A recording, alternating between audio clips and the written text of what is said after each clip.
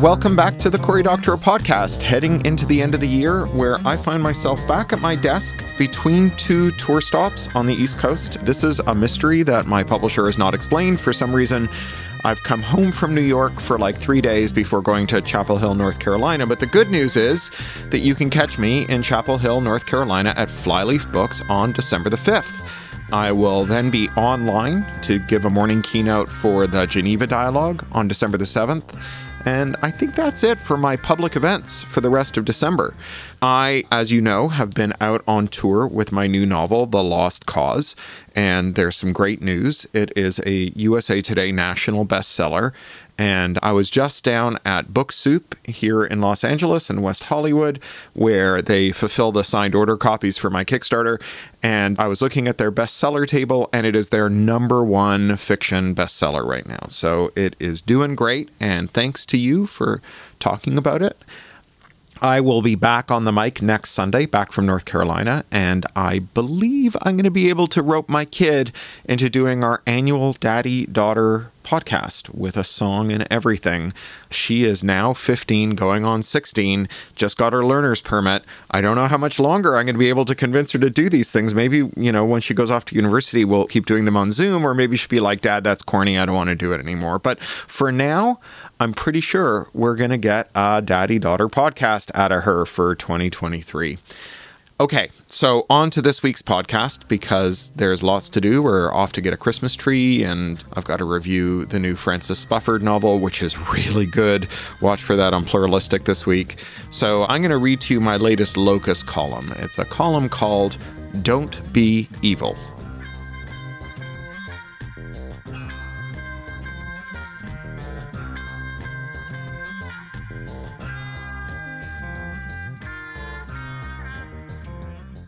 It's tempting to think of the Great Enshittening, in which all the internet services we enjoyed and came to rely upon became suddenly and irreversibly terrible, as the result of moral decay.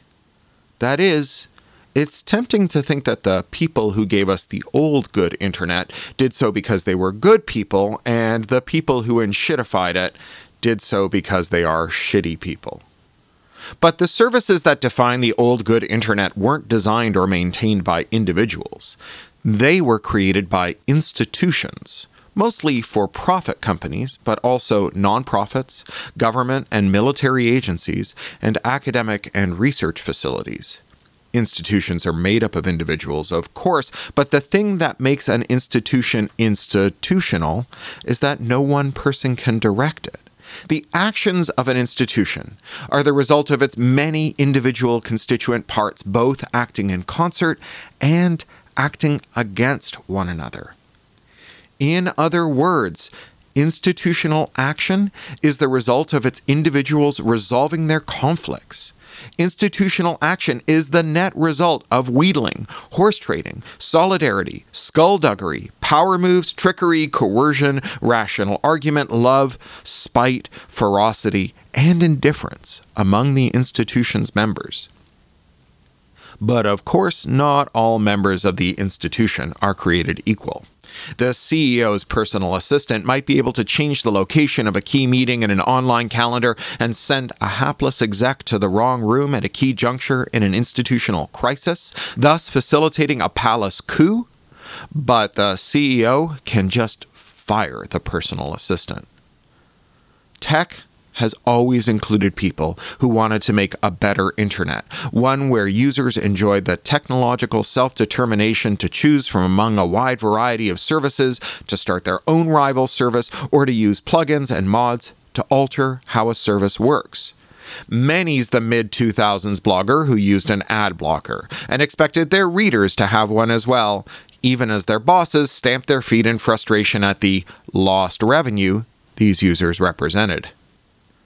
Tech has always included people who wanted to enshittify the internet, to transfer value from the internet's users to themselves. The wide open internet, defined by open standards and open protocols, confounded those people. Any gains they stood to make for making a service you loved worse had to be offset against the losses they'd suffer when users went elsewhere. It follows then that as it got harder for users to leave those services, it got easier to abuse users.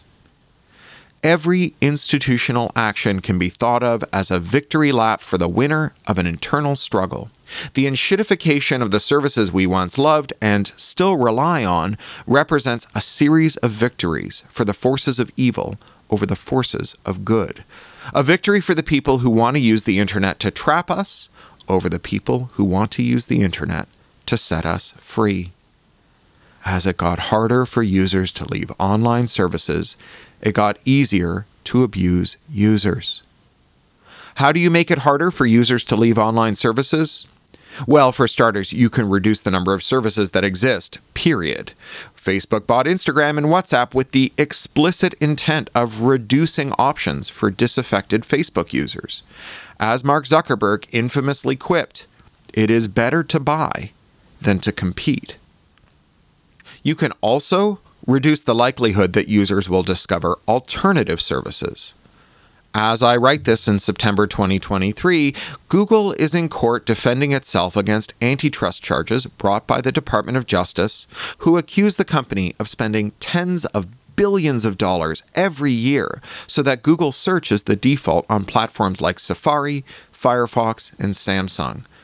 Google lights a whole ass Twitter's worth of money on fire every year to make sure that you never try another search engine. Or you can make leaving a service more expensive. Amazon locks every audiobook you buy to its Audible platform forever, forcing publishers to accept its digital rights management wrappers, which can't be removed under penalty of law, and which limit Audible playback to players Amazon has approved, and block playback on competing platforms. Users who can't leave a platform might try to make things a little better.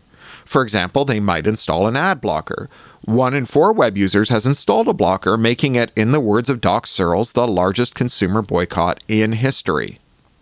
This means that companies that lock their users in still have to contend with the possibility that their trapped users will take some action to make their lives better. Use an alternative client, a tracker blocker, or some other mod that claws back value that enshittifiers have taken away. And so, enshittifiers sought out ways to ban this conduct. Using a mix of copyright, patent, trademark, trade secrecy, and other IP, the tech platforms made it illegal to push back against the encroaching walls. There is a long-standing debate within tech policy circles about what IP means and whether it means anything at all. But in the context of enshittification, IP has a single crisp meaning: any policy that lets me reach beyond the walls of my business and exert control over the conduct of my competitors, critics, and customers. Add it all together, the lack of competitors, the barriers to discovering which competitors exist, the deliberately imposed pain on leaving a service, and the criminalization of self-help measures, and it comes to this. As it got harder for users to leave online services, it got easier to abuse users. And this, an institution's actions are victory laps for the winners of internal struggles. Once and still, there were and are people at Google who thought that the internet should be a force for liberation, not extraction. People who treated "don't be evil" as a poll star, not an empty slogan. What changed? Not those people. What changed was the force of their argument. It's wrong to enshittify our product was never going to consistently keep a company from turning to the bad. Sure, it works from time to time, like when Google founder and Soviet refugee Sergey Brin unilaterally pulled the company out of China after he was confronted with the fact that the Chinese intelligence services were hacking Chinese Gmail users to figure out who to round up and stick into a gulag. But it doesn't work consistently. Brin and his co-founder, Larry Page, introduced their new search engine to the world in 1998 with a paper called The Anatomy of a Large-Scale Hypertextual Web Search Engine, in which they wrote, "We believe the issue of advertising causes enough mixed incentives that it is crucial to have a competitive search engine that is transparent and in the academic realm." Long before Don't Be Evil, Page and Brin were writing that advertising-supported search would always degrade. And when the company went public in 2004, Page and Brin published an owner's manual for Google shareholders, in which they explained their intention to permanently retain a majority of the company's voting shares in order to, quote, advance the company's core values.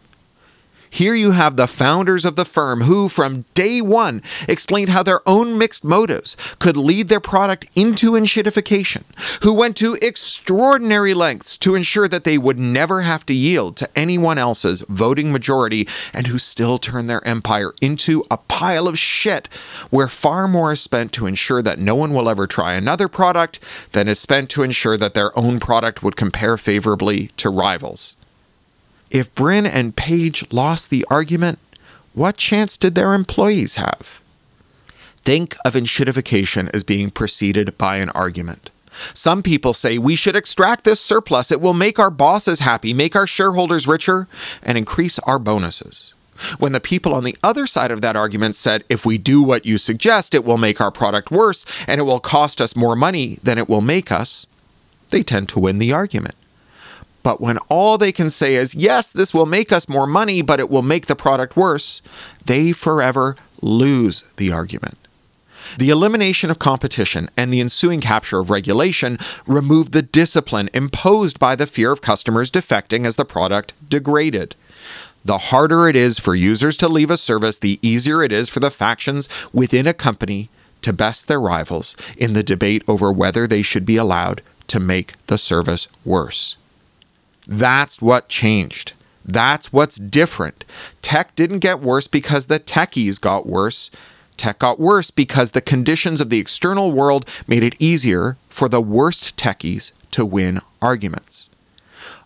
A new good internet is possible and worth fighting for.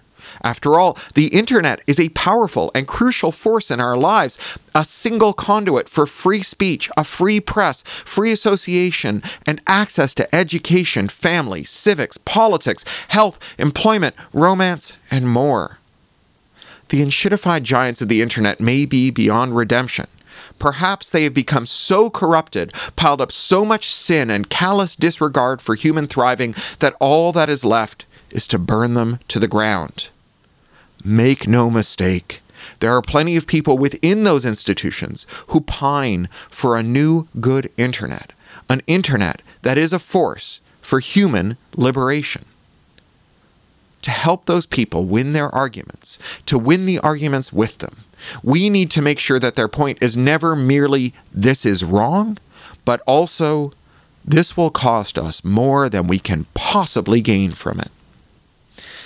All right, I'll be back next week with, I hope, a daddy-daughter podcast. If you're in or around Chapel Hill, North Carolina, I hope I'll see you on Tuesday at Flyleaf Books. And otherwise, I hope you have a great week. In fact, I hope you have a great week, even if you're in North Carolina. All right, talk to you later. You've been listening to the Cory Doctorow podcast, licensed under Creative Commons Attribution, Non-Commercial, Share-alike US 3.0, or as Woody Guthrie put it in another context, this song is copyrighted in the US under seal of copyright 154085 for a period of 28 years, and anyone caught singing it without our permission will be a mighty good friend of ourn, because we don't give a darn. Publish it, write it, sing it, swing to it, yodel it, we wrote it, that's all we wanted to do. Many thanks to John Taylor Williams for mastering. That's Ryneck Studio, WRYNECK Studio at gmail.com. John Taylor Williams is a full-time self-employed audio engineer, producer, composer, and sound designer. In his free time, he makes beer, jewelry, odd musical instruments, and furniture. He likes to meditate, to read, and to cook. Talk to you next week.